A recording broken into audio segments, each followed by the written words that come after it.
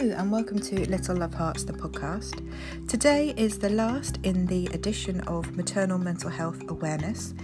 We have been talking to professionals and mothers about their experiences with mental health through the journey to motherhood. And the theme for the Maternal Mental Health Awareness Month was Journey to Recovery. In today's podcast, I am talking to Holly from Hollyhock Hypnobirthing about her experience as a mother, through pregnancy, and as a hypnobirthing instructor. I hope you really enjoy the podcast, and I will be back again soon. Cool. Good morning and welcome to Little Love Hearts, the podcast. Today I'm very excited to be joined by Holly from Hollyhock Hypnobirthing, all the way from the States today. So I'm super excited, my first international podcast recording. So grateful for her for getting up early and getting herself organised to come on and chat with me. So I'm so excited. Holly is going to be talking to us today about anxiety in pregnancy and her experiences and what to do when things don't necessarily go to plan. And Holly is a hypnobirthing teacher, so really excited to have this chat today. So Holly, would you like to tell us a little bit about yourself and your business? Yes, that'd be great. Thank you so much for having me on. As you said, we're on other sides of the world here, so this is great that we're having the chance to discuss all things mental health awareness and anxiety in pregnancy. So as Nicola mentioned, my name is Holly. I am a hypnobirthing and mindful breastfeeding instructor located in Charleston, South Carolina in the United States. I've been practicing hypnobirthing for almost a year now, focusing, like I said, specifically on the hypnobirthing using the Calm Birth School method, which is what I train with. And in the fall, I also added mindful breastfeeding because I felt that we wanted to really expand on for the mental health piece, not just while we're pregnant and in labor and birthing our babies, but also in the postpartum period and pretty much for an entire lifetime, as Nicola is going to talk about a lot in her podcast over the future of her show here. So I'm just really excited to kind of share my experience with anxiety and pregnancy and let other birthing people know that they are not alone in this journey, that we all have struggles as new parents, as people going through pregnancy, and there are resources available and help that we can get if we need it. So yeah, I'm just excited to discuss this more with you. Yeah, that's awesome. Thank you so much. Like I said, it is so lovely to have you here and to hear not only about your personal journey, but also your professional journey as well. And that offering that you say in the postnatal period is so important. And I think it's only having been a mum and been through it that you realize how important it is. Yeah. So did you have a personal experience with anxiety in pregnancy? Yes, I did. Really looking back on my span of my life, anxiety is probably something I have been dealing with since probably middle school, high school. Didn't really know to identify that as being anxiety. It really revved up when I was at university, especially when I moved into my doctorate program. My full-time job, I'm a clinical pharmacist in the hospitals here in the United States. So just the pressures of all of my academics was kind of what set me off. Those are my first times I had true panic attacks, having to leave tests right in the middle of them because I just couldn't even function anymore. Difficulties breathing, having to go to see my primary care physician to seek out treatment. I wasn't quite sure what was happening with a racing heart and difficulty breathing and just a complete inability to calm myself down. During that time, I did seek out help from counseling services while I was in school, and I was able to kind of work through my symptoms without using medications at the time. Although I was in school for pharmacy and I know a lot about medications, I still was trying to more holistically treat myself and knowing that that was an option in the background. I kind of felt like I was on the journey to recovery, and then I became pregnant with my first son about a year and a half after graduating from all of my university studies. Obviously, super excited about becoming a mom. It was something I had always dreamed about, and me and my husband were super excited. I felt like I was ready and I knew what was coming, but maybe we all think that coming into it. And I did feel pretty prepared. My goal was to have an unmedicated birth if I was able to. That was kind of my plan going into it. And here in the States, hospital birth is a lot more common. We don't have as much midwife-led services as you do in the UK and other places in the world. So my first thought was, I'm going to have my baby at the hospital. So I started seeing an obstetrician there right from the very beginning, and decided I'd take the prenatal classes that were offered directly through the hospital, and thought that that would be enough to prepare me for all things pregnancy, labor, and birth. I did that probably about halfway through my second trimester, or near the end of my second trimester, actually.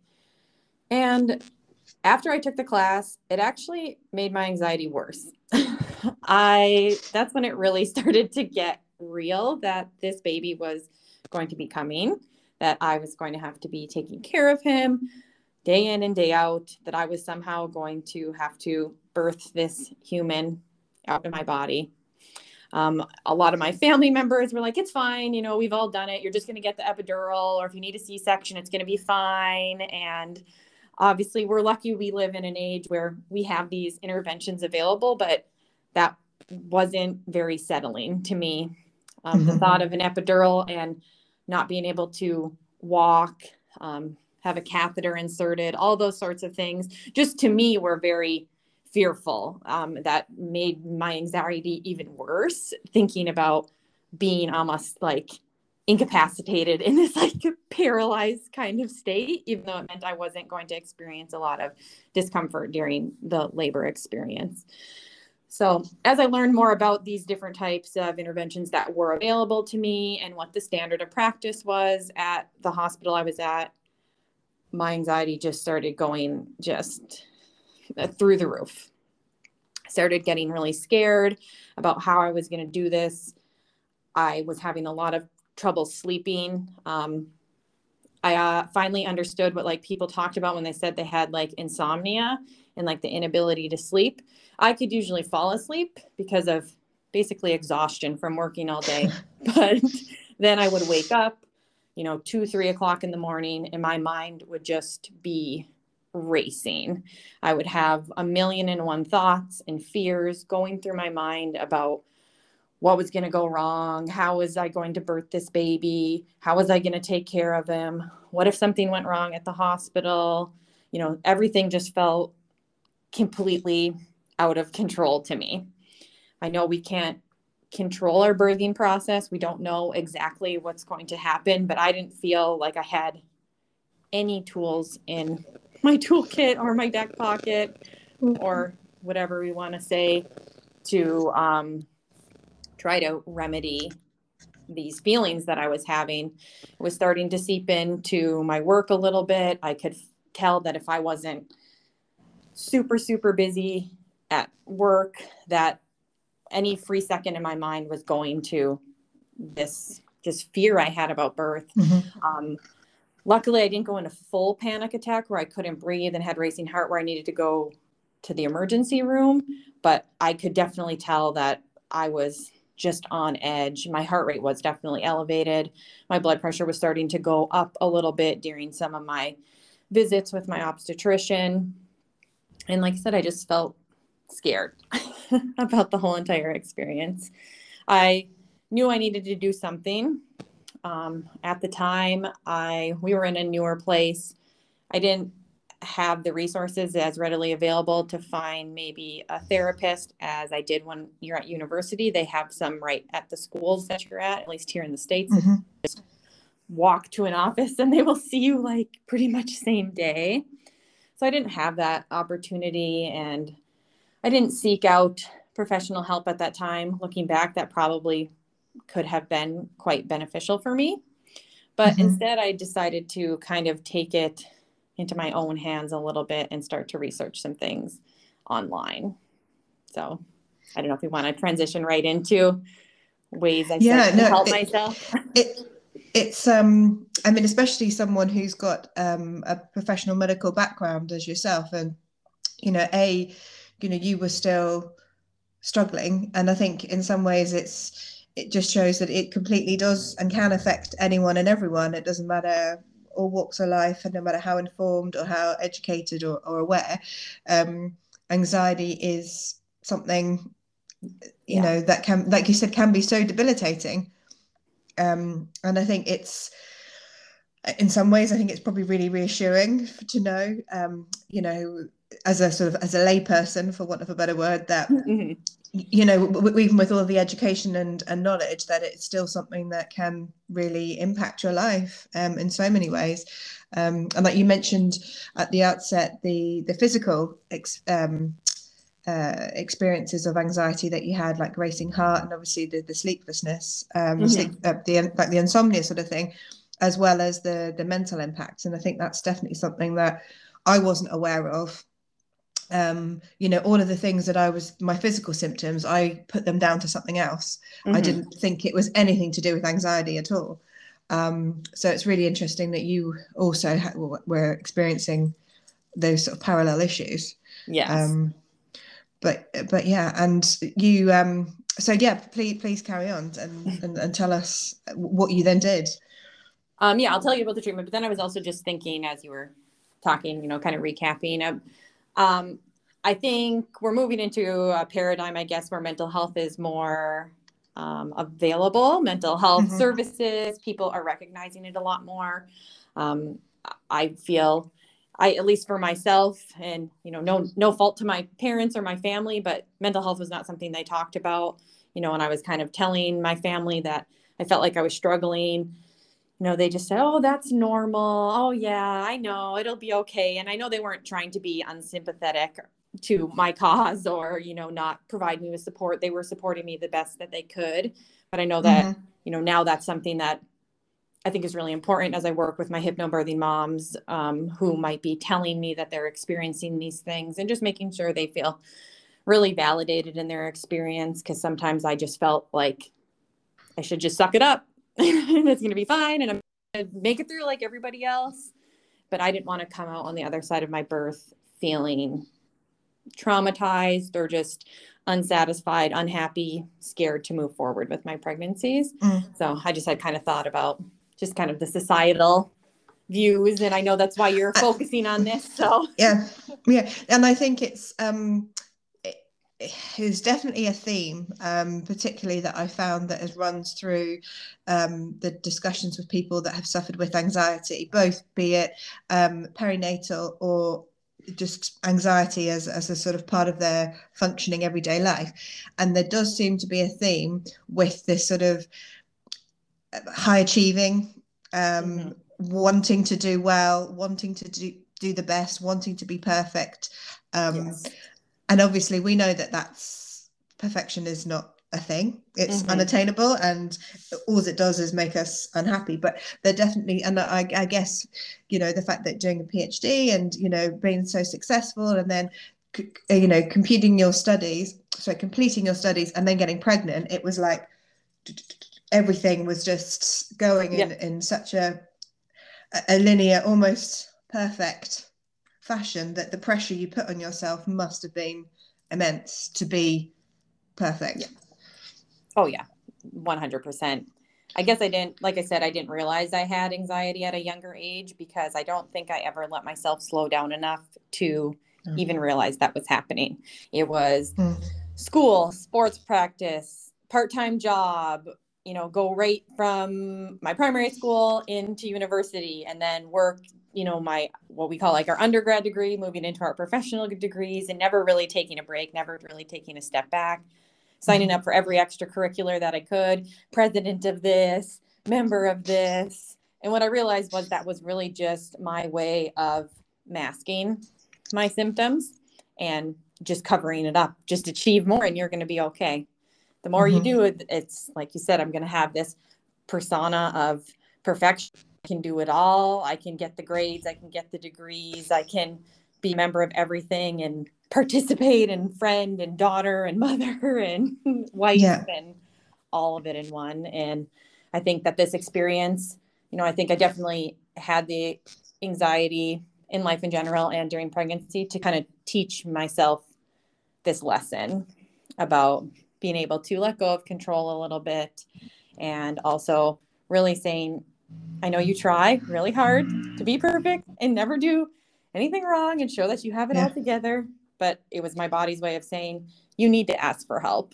You need to let yourself break down once in a while. That doesn't make you a lesser person. It shows you're stronger in your ability to reach out and try to do better for yourself so that you can do better for your child and maybe future children and just your life in general. Yeah.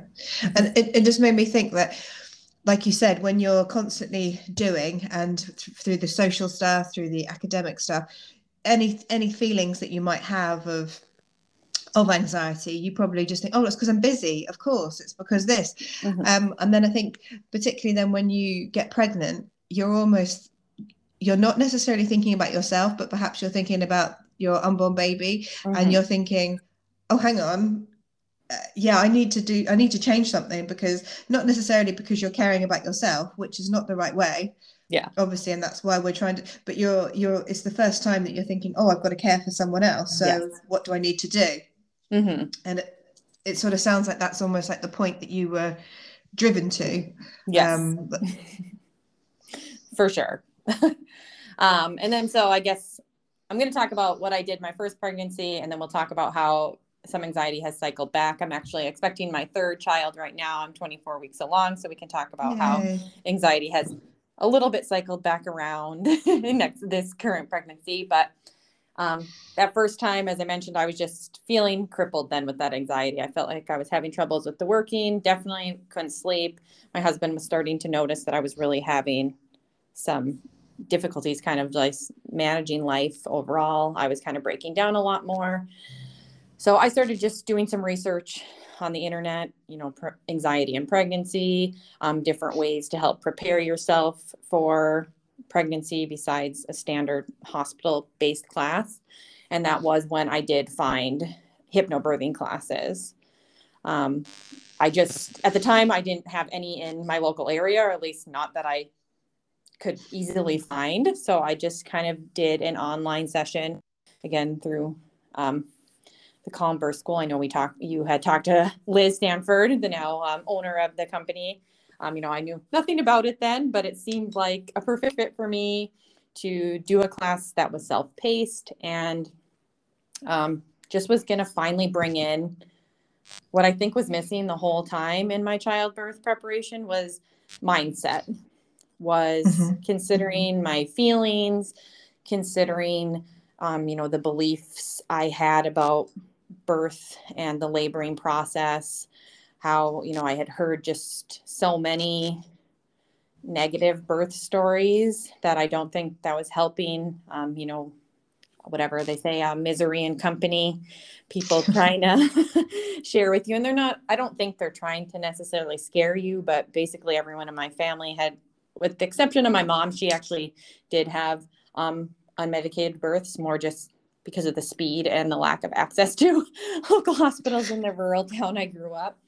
But my relatives who were a little closer in age to me were like, oh yeah, you're just going to go into labor and you're just going to go to the hospital and you're immediately going to get the epidural and it's going to be fine. You just won't feel anything. And then, you might tear or you might have problems because you have the epidural. Or I'm not saying those are things that are going to happen. I'm not knocking an epidural. That's your path, definitely. Yeah. But I was just like, oh my gosh, are you trying to make me feel better? Because this is not, really doing it.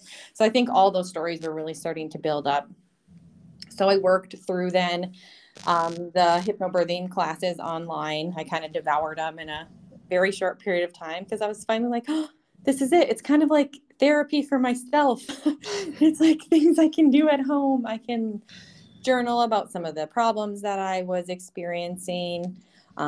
They provide you with like a lot of hypnobirthing classes. I know the class that I teach, I think what you teach as well, Nicola. We offer the relaxation tracks for expecting parents to be listening to, which I found very helpful in combination with some positive affirmations.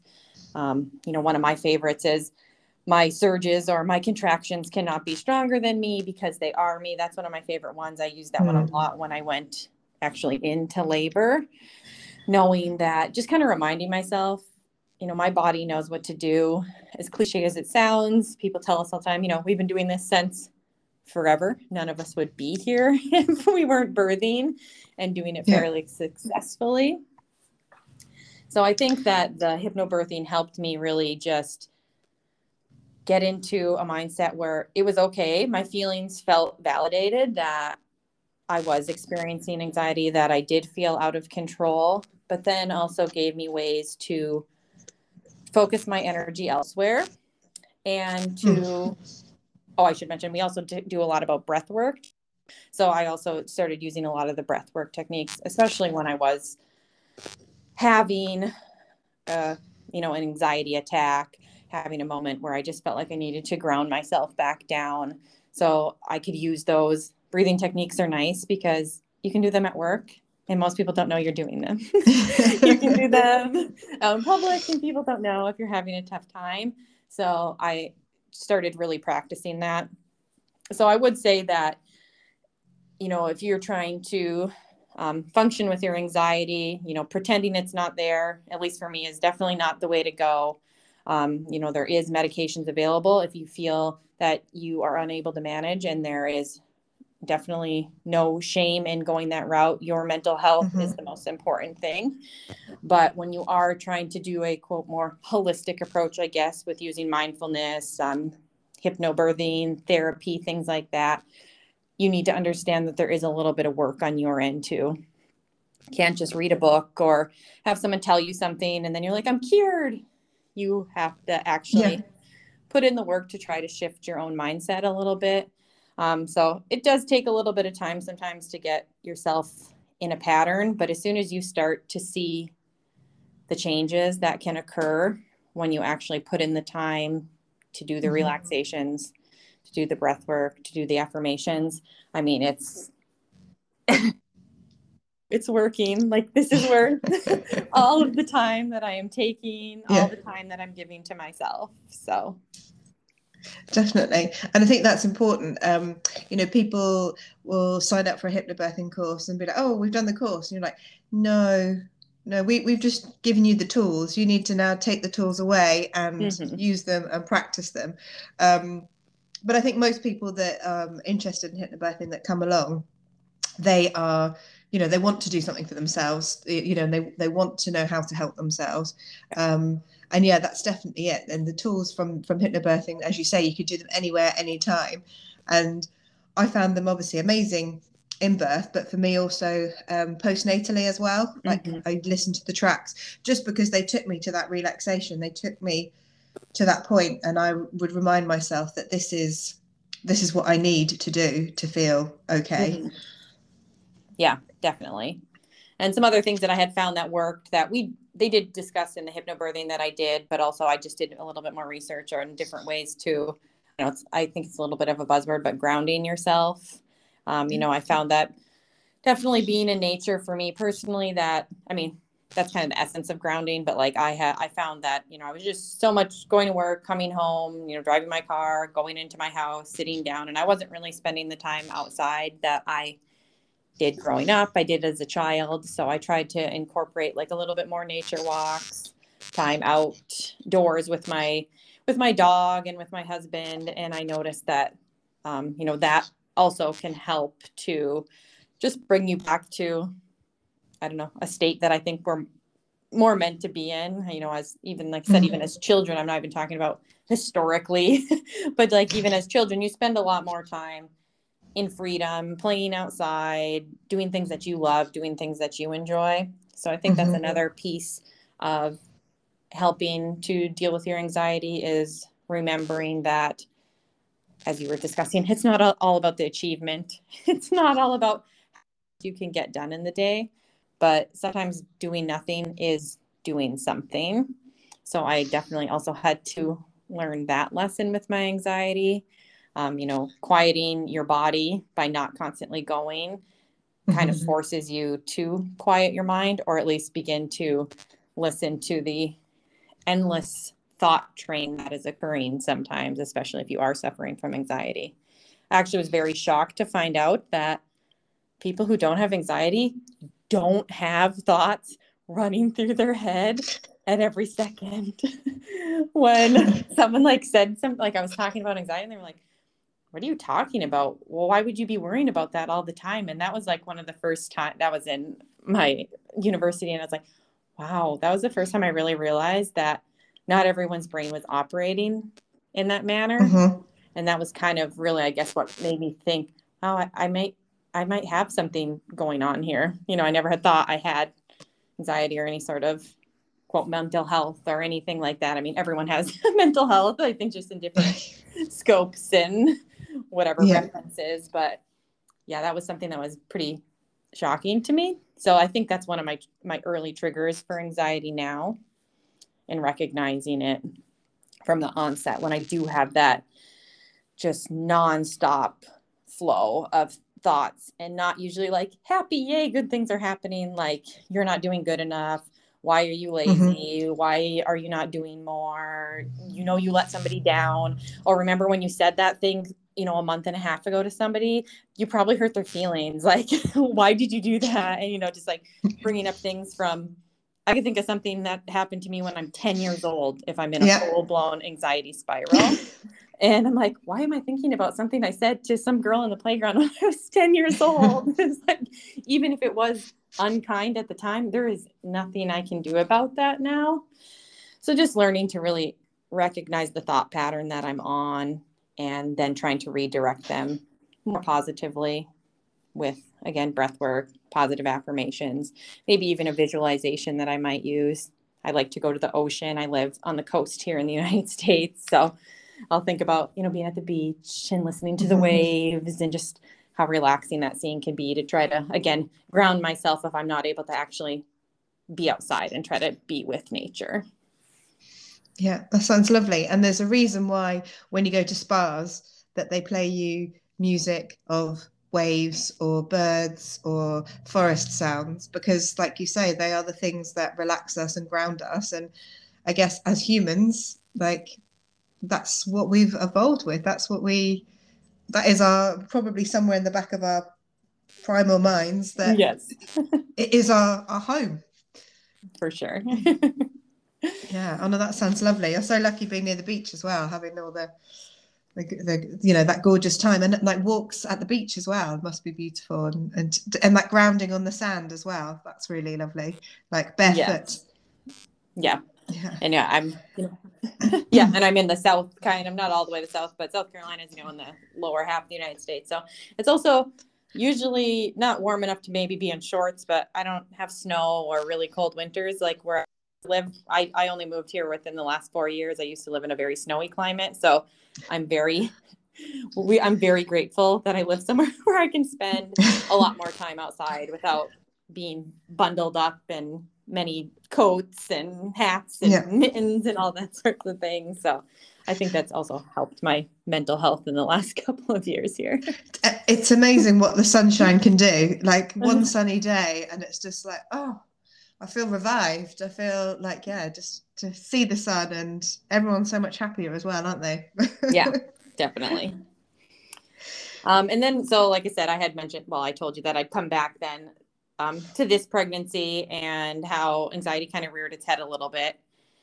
Like I said, this is my third pregnancy. During my second pregnancy, I was lucky that my anxiety was pretty low. I don't really remember having any issues. I think because of my preparations then with my first birth, and a lot of it going to plan. We can talk about how, I guess, a few things actually didn't go so well in my first birth, but how I was able to overcome some of that stuff made my second birth a little bit easier for me.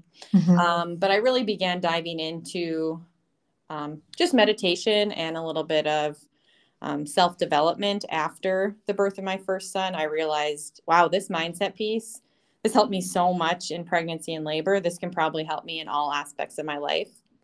So I really started diving in even deeper, doing a lot of more journaling, joining some seminars and things where I was learning some different types of techniques, tapping and whatever, a lot of different, you can go down a rabbit hole and self-healing and different things that you can do. Yeah. Would you see Prince Harry is a fan of tapping? Did you see that recently? Yeah, exactly. So I'm not doing it like regularly, but I have found it can definitely help when you are in a full state of anxiety and panic. And it can help to allow you to feel the feeling and then move on instead of letting it settle. I did notice that I tried it a few times where I feel like these maybe would have been experiences that would have resurfaced in my mind. And they didn't, to me at least now, who knows, maybe it'll surface its ugly head in 5 years when I'm having a full-blown panic attack. But as of right now, it's not something that I kept thinking about. Like I thought about it in the moment, but I wasn't thinking about it later that day or the next day or the next week. It was almost like I let myself feel the way I needed to feel, quote, needed to feel at the moment, and then moved on. So I think the tapping can definitely be beneficial. But learning about different techniques also taught me that I need to be better with setting some boundaries in my life, with work, with family, with different people that I interact with. I'm, again, people pleaser, overachiever. It's gotten better, but I still realize I over-explain myself as a coping mechanism. I kind of let people take advantage of me. I don't want to I'm going to sacrifice my own mental health sometimes to protect somebody else's feelings. And I realized that I was really doing that, especially with some of my family members. So I don't know why I chose when I was, 12 weeks pregnant to have one of these conversations with a family member, but I did. And it did not go over very well as far as how they responded to me setting my first boundary with them in regards to interaction with my children, and also just comments that they had made to me about my pregnancy, and basically saying like I wasn't doing enough without actually saying that. So I kind of just finally just reached out and said, I don't blame you for the things that you said, or, the way things have transpired over the past 5-10 years, other conversations, but I'm letting you know, moving forward, I'm not going to tolerate you speaking to my children in that manner. I'm not going to tolerate you speaking to me in that manner. And if you do, I will call you out on it. I will tell you enough is enough. And I'm just letting you know that I'm kind of just done protecting your feelings to jeopardize my own. And that was very empowering for me. I felt after we had the conversation, I felt really good, but then I went into a downward spiral after that. The guilt I felt, because for the first time I wasn't protecting someone else's feelings. They were telling me how terrible I was. I was so mean, I hurt their feelings so bad. Why would I say these things? And just really attacking me. And I understand that that was their coping mechanism, but that was really getting to me. Again, I started going back into not being able to sleep. And I did end up having to seek some help of a therapist for about the last month here, where I've been just doing some cognitive behavioral therapy and just kind of working through those things and just reminding myself that I'm allowed to set boundaries. I'm allowed to protect my own space, that, I am carrying another human right now, and I need to maintain my own mental health. And I'm a mama bear. I need to protect my kids. And if I feel like things aren't going maybe how they should be. So I'm still using my hypnobirthing techniques. Those are definitely helping. I don't have much anxiety as far as the birthing process, pregnancy, like I did in the past, but there's different circumstances coming up now. And I think life is always going to throw us a new lesson to learn. You're never 100% healed, I don't believe, from anything that's going on in your life. You might heal one part and move on to the next. That's not to say life's a struggle. I'm not trying to be pessimistic about life. Life is still going to be happy and great. And I'm so grateful for all my experiences, but it just is teaching me that you fix one wound of maybe perfectionism and then you move on to the next in regard to not having boundaries and just trying to make yourself, you know, a more well-rounded person. And kind of circling back to what we said at the beginning about our parents and our grandparents' generation not accepting mental health as much. I feel like this is also a way for me to teach my children that it's okay to seek help. It's okay to establish boundaries, even though it can be really frustrating when my 2 and my 4-year-old are telling me no about everything that they don't want. But I try to encourage that and let them know that, you know, even if I'm still going to keep a boundary with them for safety and things that they need to know, but I try to really tell them, you know, I'm proud of you for telling me what makes you feel upset. I'm glad that you tell me that you don't like that, because I think it's important for them to learn now that it is okay to stand up for yourself. You're not going to get your way. That's not what it's about. It's about letting people know, though, how you feel, kind of taking responsibility for your own emotions and just try to teaching them a little bit of emotional resilience. So I think that that's kind of maybe my biggest lesson I'm learning in this whole entire process is how to, when situations do feel completely out of control, I can't affect how someone else is going to respond to me. I can't really control how my birth is going to play out, but I can have the tools. I can have the resources available to bring myself back to the best emotional state that I can. Yeah. And it's only that when we know better that we can do better. Yes. And it sounds like that's exactly what you're sort of instilling in your children. You know, that almost, you know, they need to learn their own lessons. Of course they do, but you're almost sort of saying that this is okay. You know, from my experience, I'm now helping you. And it sounds like the experience that you had before, do you think after your recent sort of spout of anxiety and that led you almost so quickly to seek help, do you think that from your past experience, it had almost made you more aware so that you were like, right, I can nip this in the bud, we can deal with this now, rather than maybe continuing your whole pregnancy in a heightened state of anxiety? Oh, yes, most definitely. Like, as you said, pretty much as soon as I realized I was struggling again, I just kind of said to my husband, I said, I think I'm going to have to go and see a therapist. I can maybe try to tough this out on my own and work through some of my own things through journaling. But I just think I need that extra support. You know, I obviously had been talking ad nauseum to my husband about some of what I was going through and one of my friends, but I just felt like I needed that support of a really neutral person who was kind of going to see both sides of the story. You know, obviously my husband or my friend they try to be unbiased, but they're going to be partial to my side of the story and my experience. So it wasn't even necessarily to, I guess, justify my feelings, but a therapist sometimes can really just, you know, have you take a step back from the situation, see it from an outside perspective, and just kind of view it from a different lens, validate your feelings, but also, you know, have you consider, you know, other parties involved. Again, not that you're not responsible really for how someone else feels unless you're like super intentionally cruel to them, but just, you know, understanding like, well, how do you think, you know, that would have made you feel if you were on the, you know, receiving end, and things you can do on your own, but they just ask some of the right questions sometimes that helps really get you thinking. Yeah.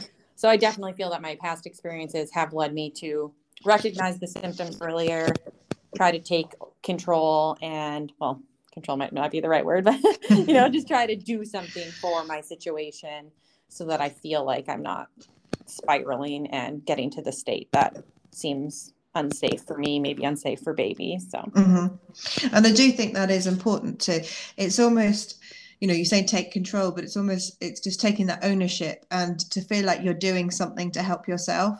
Particularly with anxiety, I sort of found from my own experience that because it is sort of driven by this sort of the perfectionist, my friend calls it the perfectionist virus, you know, this virus that sort of seeps into every part of your, you know, being, is that you feel like you need to be doing something. And at least say if you're speaking to a therapist or if you're practicing hypnobirthing and listening to your MPTs, you feel like you are doing something, which just can completely level you out, chill you out, and just take you from that headspace into a much healthier and happier space.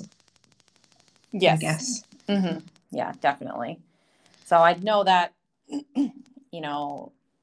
all of these experiences have kind of, culminated and helped me to recognize patterns a lot earlier.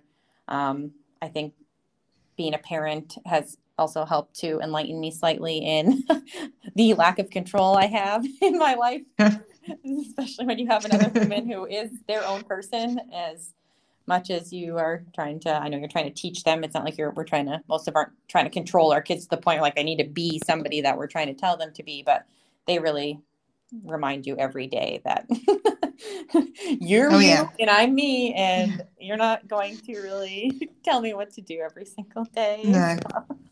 Yeah, especially toddlers and toddlers don't sugarcoat it. No. Yeah, like I said, I have a 2.5-year-old, a 4.5-year-old, and now expecting my third. I have all boys, so this has been a very high energy but amazing experience that I've had with my children. And being a girl, I didn't really grow up a ton with little boys, so I didn't really realize how anxiety inducing being a parent to any child, but my injury prone children has also really. I've always seen the worst things that like, oh my gosh, please don't do that. Like you're going to fall, you're going to break your arm. Like they just have no fear. So. No. And it's actually funny with us, given that I'm the one that has had anxiety, is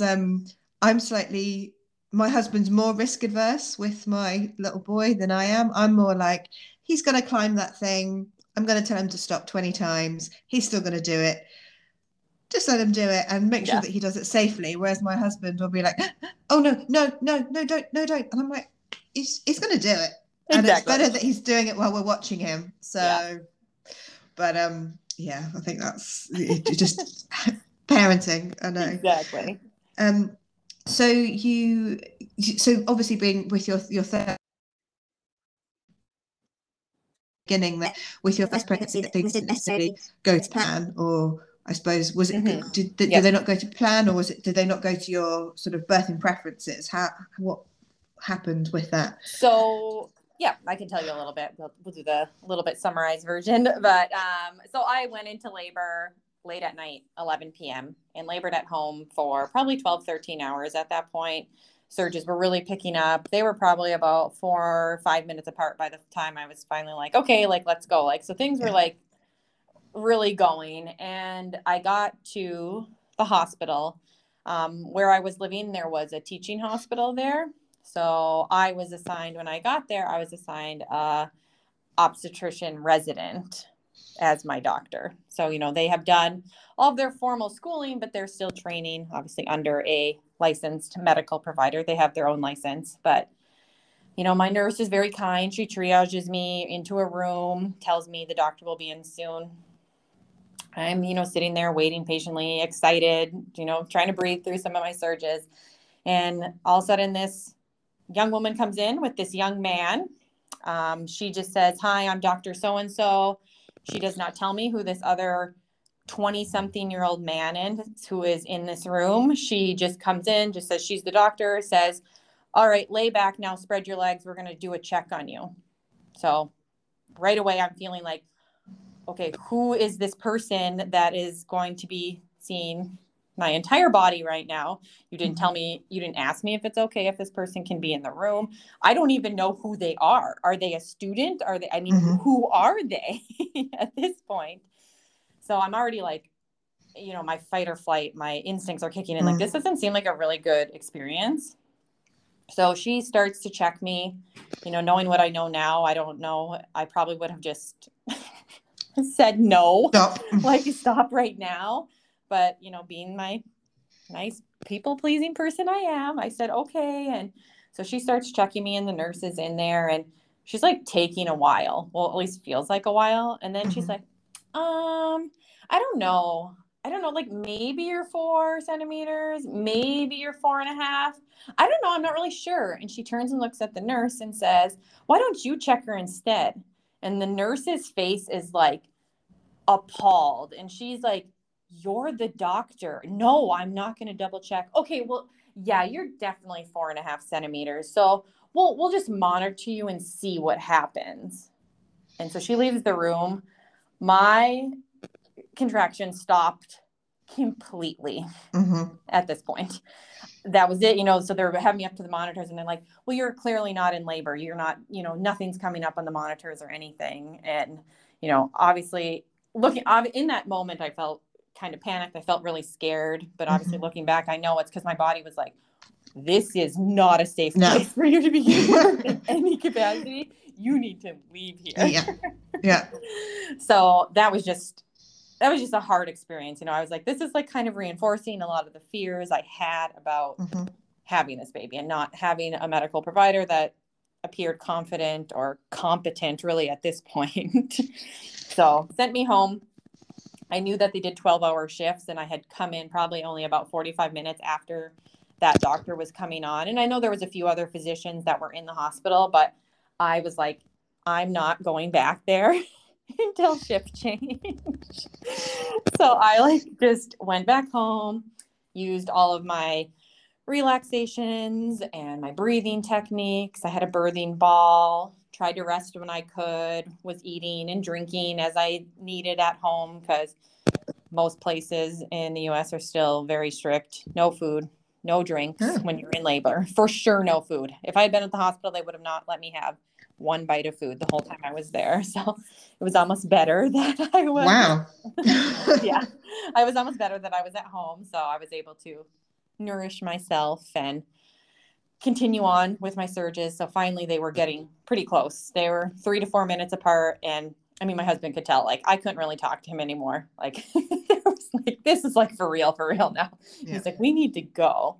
So we finally we went back, had a much better experience with check-in. I had another medical resident, a different one, and I actually had the same medical student from the morning. That's who I found out he was. So that was kind of awkward. But this time when the resident came in, he came in first, introduced himself. I'm Dr. So-and-so. I have a student. His name is this. He's this far along in his schooling. He's interested in learning more about labor and birth. Are you okay if he comes in for part of the procedures and the processes to learn? If not, that's perfectly okay. We can tell him he doesn't need to come in. So, I felt like that was more appropriate bedside manner to let me have this and not with him staring at me in the face. Because I think you'd feel kind of bad if you were he's already in the room and you're like, no, you can't come in. Yeah. So I was nice because I was, having been in medical care, I understand the importance of being able to see things firsthand. He wasn't going to be touching me or doing anything. He was just going to stand in the corner quietly and observe what was going on. So I let everyone come in. They checked me. I was already 6.5 centimeters at that point, almost 7. I labored at the hospital. They had a nice tub there. They won't let you birth in the water, but they had a tub that I was able to relax in. So I did that for quite a while. And then I got out and they asked if I wanted to be checked again at this point, because now we're going on. I'm coming up on 24 hours of labor here from my first onset at home to me being now. And I was just kind of sitting around 7.5, and my waters had still not broken at this point. Membranes were fully intact. So they just suggested to me, they said, there's no pressure. If you're interested, we can consider, artificially rupturing the membranes, see if that gets things moving along or not. I thought about it for probably another 30 minutes and I was just getting so tired. And I knew I didn't want to get to a point of induction with synthetic oxytocin. So I said, okay, let's try that. Let the doctors artificially rupture my membranes. And within 40 minutes, I was holding my baby. That was just I think the pressure on the cervix that I needed to cause the remainder of the dilation. The water sac was just so full that we just weren't getting that full pressure, and the uterus wasn't able to contract in that capacity. So in the actual full obstetrician came in at the end. Her and the medical resident literally stood at the end of the bed while I was going through transition and going into the pushing phase. She said nothing, he said nothing. They were at the end, I guess they were kind of talking. I don't know. You're in a zone when you're actually in labor, but they were like, you didn't even need us here. You listened to your body. You knew when to push. You knew what you were doing. They're like, this is a very impressive birth. They said you didn't need coaching. And so I think that made me feel good, whether they truly meant it or not. It really made me feel empowered about my birthing experience. Mm-hmm. So I think it helped to kind of erase the negative part I had at the beginning. I mean, not completely, but so I think that experience, then just feeling so empowered, feeling like I kind of birthed on my own with the medical team nearby, but no one was there trying to be up in my business. No one was trying to tell me how hard to push. No one was telling me when to push or anything like that. It just made me feel like basically like Superwoman when I had him. So I think that experience, knowing how good that felt, that rush of hormones you get after having your baby is like unlike any high I feel like you could ever get from any sort of a drug or anything. I mean, that seems like, I don't know how you can replicate that oxytocin surge and just that love for your baby and just being like, wow, I just did that. Like I just had a baby. Yeah. So I think that really helped my mental health. That really also made me realize that I can make some decisions in healthcare too. I know they kind of told me to leave, but I felt it was my decision to wait to come back when a new medical provider was there. That, it was my decision to have my membranes ruptured. It felt like things were on my terms, even though they were suggestions from the providers. So I know we talk a lot about that in our hypnobirthing. It's not necessarily about, did you do everything exactly how you wanted it to go, but did you have a choice? Were you consulted? Did you feel like you were the final decision maker? And I think that's what made that birth so special for me.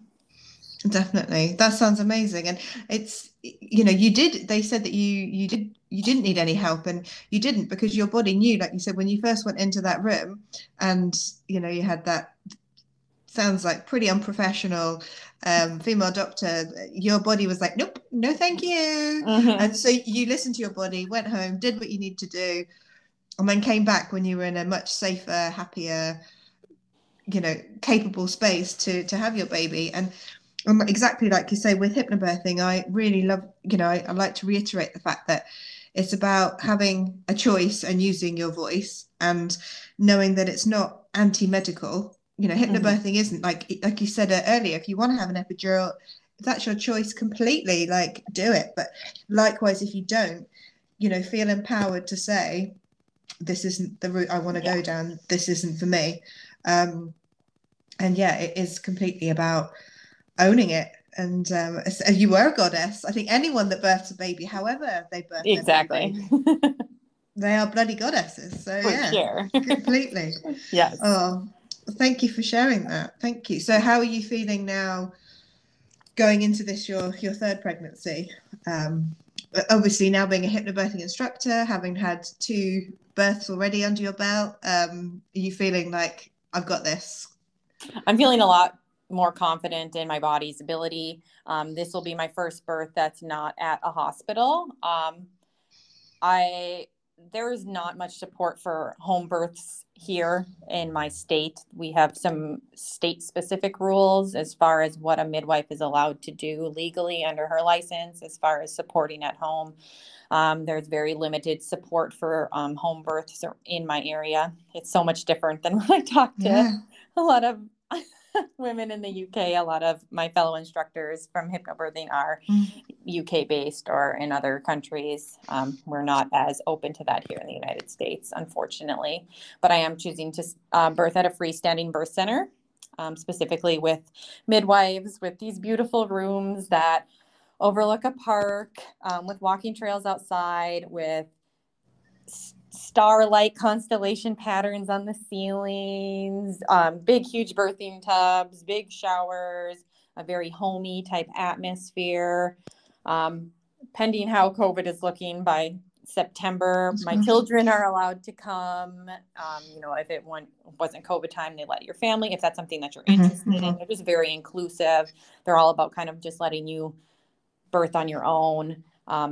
This is the only first practice that I've heard of that this is, like I said, as I know about a lot more about what other countries do, this just seems crazy to me, but I'm actually going to have they're going to let me discharge within 12 hours if nothing's wrong with the baby. And the midwife is going to come to my house and do a checkup for me the next day and at 1 week. Usually you have a baby and they go, we'll see you in 6 weeks. Bye. And you don't have a single follow-up with a doctor, a nurse, a midwife, nobody in the United States. Your baby has a bazillion appointments where they'll say, oh, are you okay? Is your mental health okay? At the pediatrician's office. Mm-hmm. But I'm like, that'll be so nice to have someone come to my house 2 times in the first week and make sure that me and baby are okay, that, you know, I don't need any additional resources or additional support. So I'm just really excited about how this third birth is going to transpire. I think it has the potential to be my most empowering birth yet. I mean, my other births were great, but I'm not trying to get my hopes up too much. Anything can happen in birth, but it's just more the environment that I think I've been looking for the whole entire time. Yeah. So I'm feeling very confident and excited.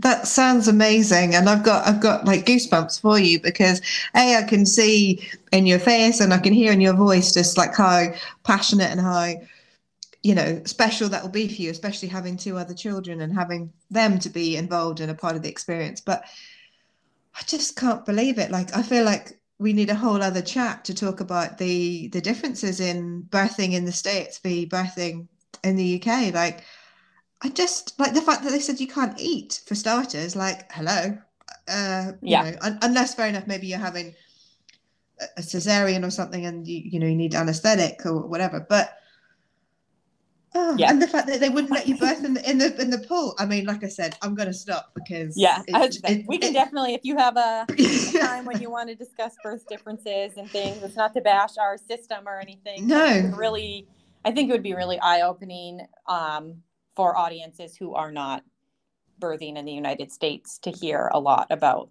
the differences. You know, I didn't, until I started working with a lot of hypnobirthing instructors who were in other countries, I didn't realize that it was so drastically different, and how a lot of the UK instructors feel like they're very restricted in what they have available. And I want to be like, you have no idea how bad it could really be. And that's exactly how I feel. And some of the things that you said, you know, about the midwife-led unit and that being unique and one-off. And I'm sort of feeling like, I'm pretty sure I've bitched in the past about our services, which are, you know, predominantly community midwife-led, and you've got multiple choices. And I feel like a bit of a spoilt brat, really.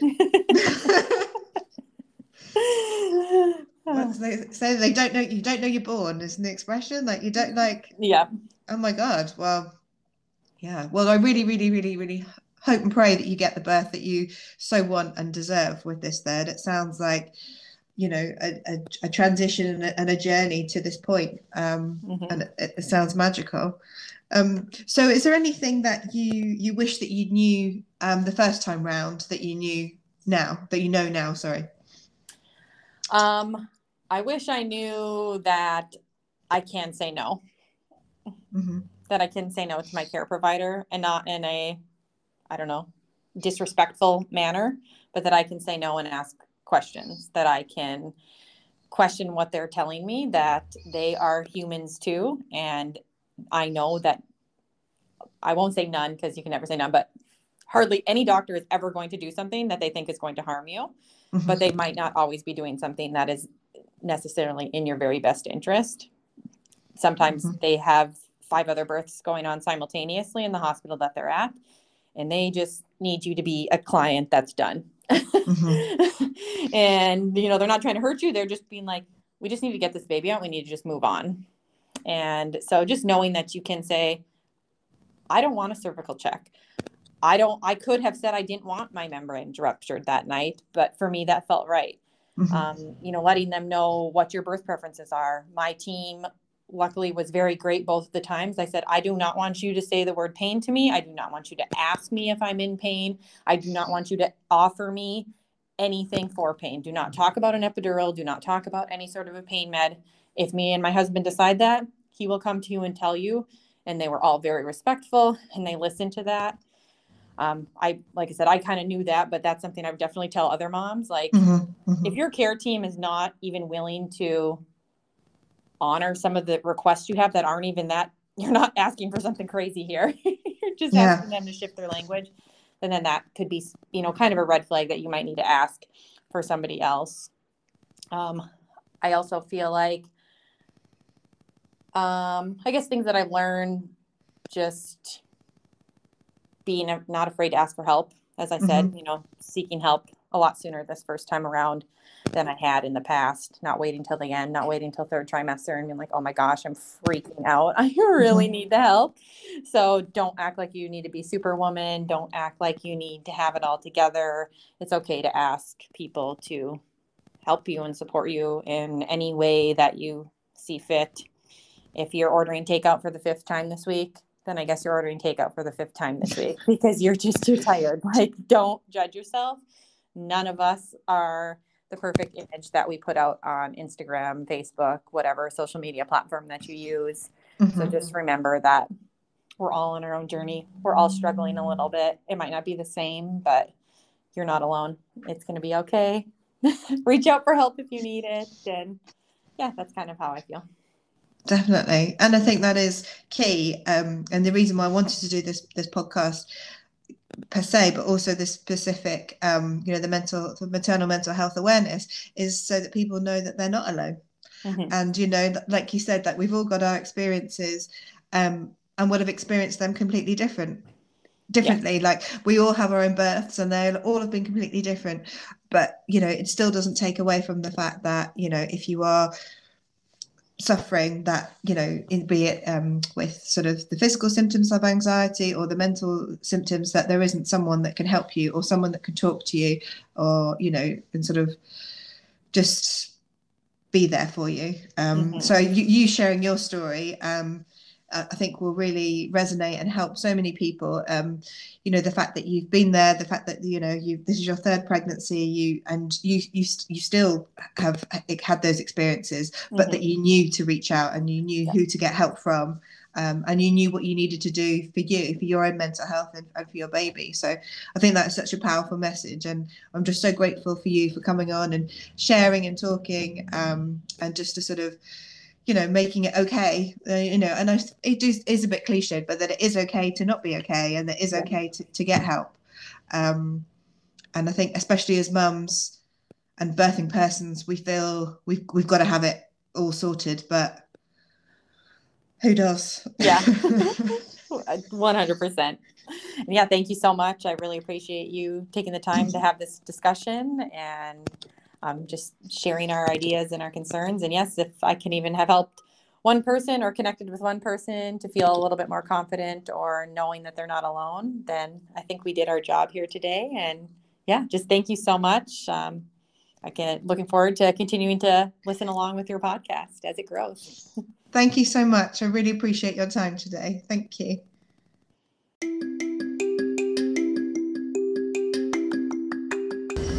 If you feel that you may be suffering with any or all of the symptoms discussed in today's podcast, please reach out to your GP, your health visitor, Pandas Charity at pandas.co.uk, or feel free to send me a message and I will do my best to signpost you to someone who could help.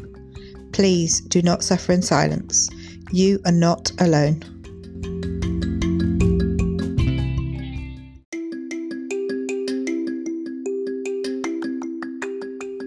Thank you so much for listening to Little Love Hearts, the podcast.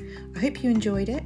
If you would like to find out more about hypnobirthing, baby massage or baby yoga, you can find me on Instagram at Little Love Hearts, on Facebook, Little Love Hearts, and online at my website www.littlelovehearts.co.uk.